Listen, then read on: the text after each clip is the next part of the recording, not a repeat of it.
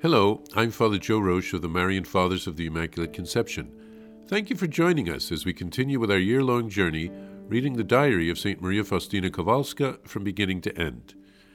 Today we have a letter from St. Faustina to her friend Sister Justina from October of 1929. Warsaw, 20th of October, 1929. Reverend Sister Justina, I hasten to send you my heartfelt wishes on the solemn day of your first religious vows, dear sister. I wish you, dear sister, that when you become united with your heavenly spouse, you will never refuse him anything. My second wish, which I offer you, dear sister, is faithfulness in the smallest things, as well as in greater things. Dear sister, you should frequently ask yourself the question, who is this Lord with whom I am to become united, and who granted me so many graces? And who am I, who am not worthy of and have contributed nothing towards these graces? Here I end these humble wishes. I always pray for your intentions, dear sister, and particularly during the holy retreat on the day of your vows. And how much I rejoice and share in your happiness, dear sister. May your heart, dear sister, always be a clean chalice in which Jesus, the divine spouse, will rest.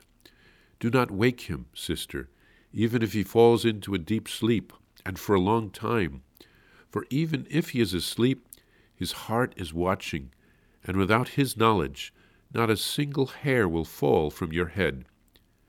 Thank you, dear sister, for your letter, which I received. I am very happy that the little chicks do not forget their angels. Right now I am in Warsaw, dear sister, not in Józefinek. I am working in the sister's kitchen with Sister Jacinta and 2 postulants. I do apologize, dear sister, for not responding to your previous letter, but I really had no time. You know very well what it is like in the kitchen. One is always in a hurry and can never manage. I am sorry about my poor handwriting. I am writing this during my duty, so I am a bit tired and sleepy. And then again, I have to keep an eye out for some thief, God forbid. Dear sister, I would also like to tell you how immensely happy I am. Oh, how sweet it is to serve such a good Lord. But you should not think, dear sister, that when I speak about the joy in my soul, this means that I no longer suffer. Oh, no.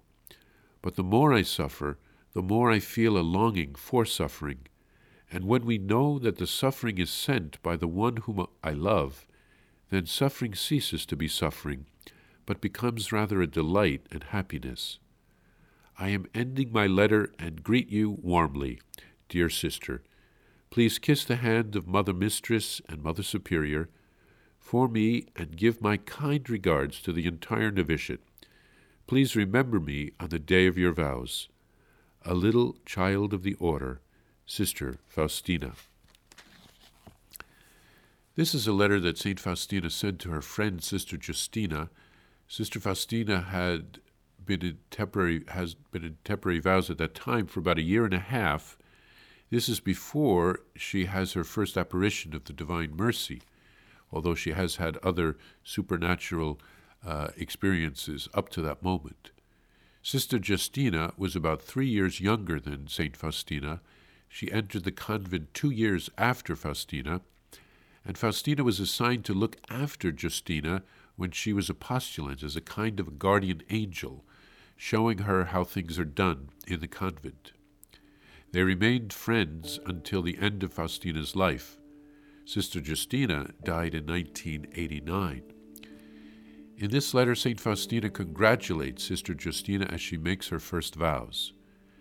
Faustina expertly teaches Justina about the true meaning of the vows and the way to grow in holiness. She does this by expressing it as her wishes for her friend on her important day. She reassures her friend that she prays often for her, and she teaches her friend how to unite her heart with Jesus. She does this in such a delicate way that the friend might not even notice that she's being taught by an expert in the spiritual life. Faustina thanks Justina for a letter that she had sent. Justina, when she was a newcomer to the convent, was like a little chick, and Faustina, just a couple of years ahead of her, was her angel, who showed her the ropes, how to do things in the convent. She informs her friend where she is living, in which convent, and what kind of work she is currently doing. She writes about her current situation in a friendly, natural way. She talks about how happy she is to serve the Lord and to suffer. There is no mention of her special graces, but her spiritual maturity is evident. And Faustina finally sends greetings to all of the sisters in the novitiate house. She loved that novitiate house. She received many graces during her novitiate.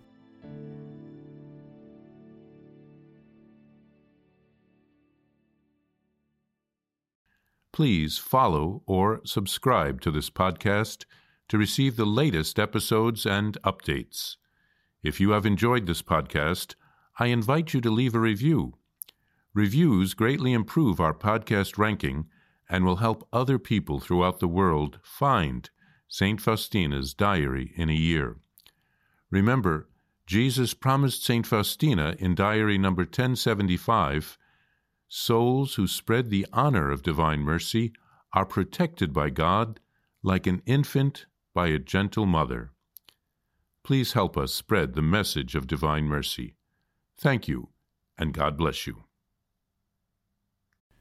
Visit shopmercy.org to order your copy of Divine Mercy in My Soul, the Diary of St. Maria Faustina Kowalska.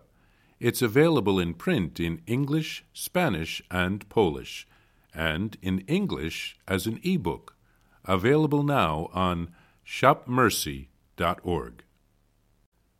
Are you enjoying this podcast? I invite you to listen to more shows brought to you by the Marian Fathers of the Immaculate Conception. Join us daily for enriching spiritual content, which will help you on your journey with Jesus Christ. Simply visit DivineMercyPlus.org for a complete list of our shows. That's DivineMercyPlus.org.